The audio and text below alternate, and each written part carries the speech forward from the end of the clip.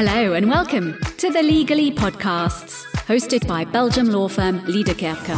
Our aim is to provide you with relevant and helpful insights and perspectives into current legal topics, issues your business might be faced with, and trends in our domains of expertise.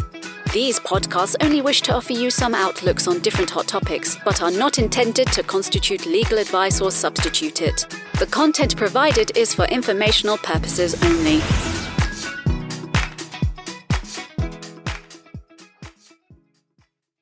Today we welcome Vincent Mussche, competition partner and merger specialist, and Nina Carlier, associate within our office's competition practice, who will, in an effective 10 practical questions format, share valuable insights on how to set up and operate GVs in a competition law compliant manner. In their daily work, Vincent and Nina's practice covers the full spectrum of competition law. Thank you for the introduction. And thank you for joining us for our first competition podcast. Today, we will address how we can avoid competition pitfalls in the creation and operating of GVs, explained by Vincent Mussche. Now let's start with the first question. When assessing whether a newly created GV will require notification, is the newly created GV full functional, and what does that mean? Thank you, Nina. Indeed, the first question from a merger control perspective is whether our newly created GV will be full functional. And the basic question in that respect is whether the GV will be economically autonomous from an operational point of view to have independent market presence. 4 questions. 1. Will the GV have a dedicated day-to-day management and sufficient resources and assets? 2. Will the GV have activities beyond just taking over one specific function of the GV parents? 3. Will the GV have market presence? And for that, we need to assess how substantial the purchase or sale relationship with the GV parents will be. 4. Will the GV be intended to operate on a lasting basis? Which brings us to the second requirement for a GV creation to be notifiable. Is the GV jointly controlled? The most obvious situation is a 50-50 shareholding constellation with equal voting rights. But a GV can also be jointly controlled if 2 or more parent companies have the mere power to veto decisions that are essential for the strategic commercial behavior of the GV. In other words, whether these shareholders have rights that go beyond the veto rights normally accorded to minority shareholders to protect their financial investment. Such veto rights, often referred to as reserved matters in corporate documents, typically includes a veto on the budget, business plan, the appointment of senior executives, or major investments. And to conclude the merger control assessment, we finally have to look whether the merger control thresholds are exceeded. Isn't that right? As a general rule, merger control thresholds are based on turnover, but in some jurisdictions on assets or market shares or even transactional value. The relevant turnover here is the group consolidated turnover of the controlling GV parents, and where relevant, the pre-existing GV. For instance, a jointly controlled, fully functional GV will be notifiable with the European Commission if the aggregate turnover of the undertakings concerned exceeds €5 billion worldwide, and turnover of at least 2 undertakings concerned each exceeds €250 million in the EU. Although we should also not lose out of sight the alternative EU turnover threshold test. Indeed, and when these thresholds are exceeded, the GV will have to be notified. But when can GVs benefit from simplified treatments, which means less paperwork and shorter approval deadlines? The advantage of a simplified procedure indeed clearly is less paperwork and earlier clearance. Let's take again the EU example, where a GV will qualify for simplified treatment if the combined horizontal overlap between the GV and at least one of the GV parents remains below 20%, or the market shares in any vertical relationships below 30%, or where the combined horizontal overlaps remain below 50% and the HHI increment below 150.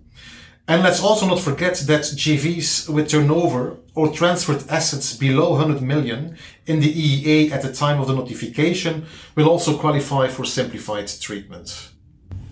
Okay, so now we have a notifiable GV. But what do I need to tell my business people in terms of timing? What is the timeline for merger clearance? The moment of GVA signature is the best earliest point to approach the relevant competition authority, as by that time, the control structure and shareholders' identity will be final. In certain cases, a jurisdictional consultation on full functionality might be appropriate, which lasts approximately 1 month. The pre-notification process generally takes between 2 and 6 months, depending on complexity.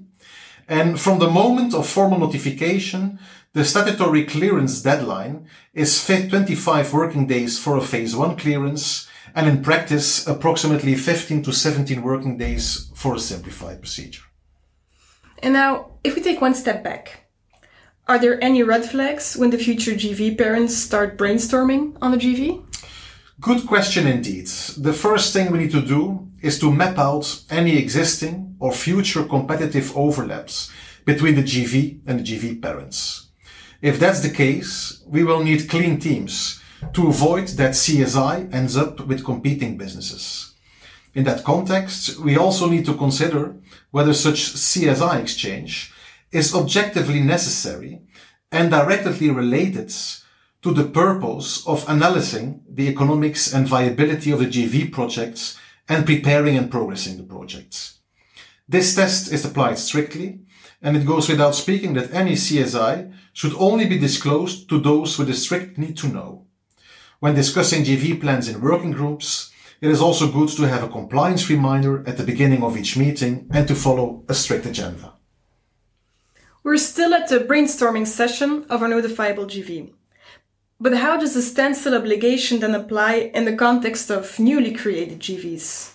Which brings us to the question, how to deal with gun-jumping challenges for notifiable, newly created GVs. Well, there is no real case law on gun jumping in the specific context of GV structures. The potential gun jumping issue here is what exactly can be done jointly by the future GV parents before having obtained merger clearance. Here again, I would say that the first basic question is whether the preparatory joint action is objectively necessary and directly related to the preparation and the progress of the GV projects.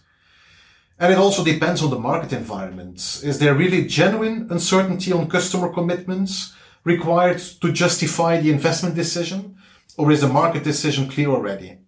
So as I said, what can be done jointly before merger clearance is really case specific, and questions on the admissibility from a gun jumping perspective of, for example, joint approaching potential GV customers, joint or individual MOU, non-binding term sheets required for FID, etc., need to be carefully scrutinized on a case-by-case basis.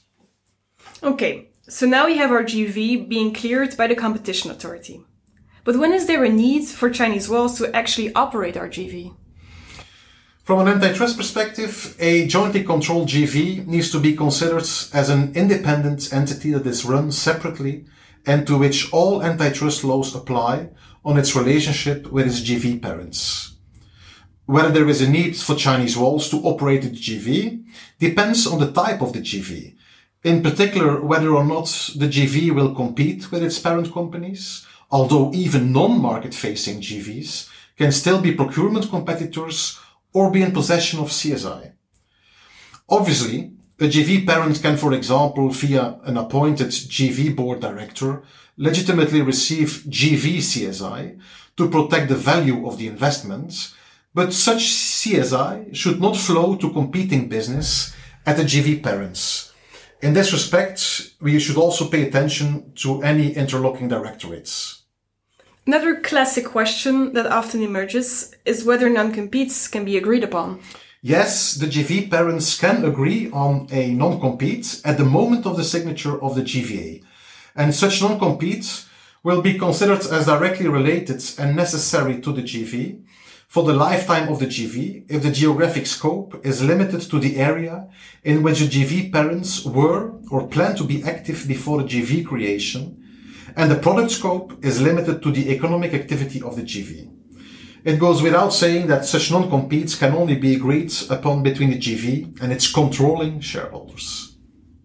Which leads us to our final question that we often see popping up in practice. Can the GV jointly purchase with the GV parents?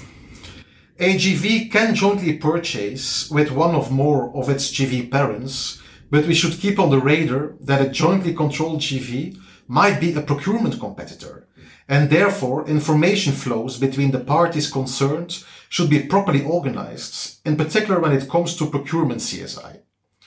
On top of that, the usual joint purchasing rules will apply, which are that the joint procurement is done openly towards the supplier, the combined market share on the procurement market should not exceed 15%, and no spillover effects on any downstream markets. Thank you, Vincent. This was very clear and interesting. To our listeners, we hope you enjoyed our first competition podcast in the series 10 Minutes, 10 Questions. Our next topic will be trade associations and competition law challenges for the in-house counsel. Thank you very much, Vincent and Nina, for your valuable insights. If you want to know more on this topic, please visit our website competition page and contact our specialists. Thank you very much for listening today. We hope you have enjoyed the podcast and that the content will be useful. Please visit our website www.liederkirche.com and subscribe to our podcasts. All episodes are available via iTunes, SoundCloud, Spotify, Stitcher, and Google Podcasts.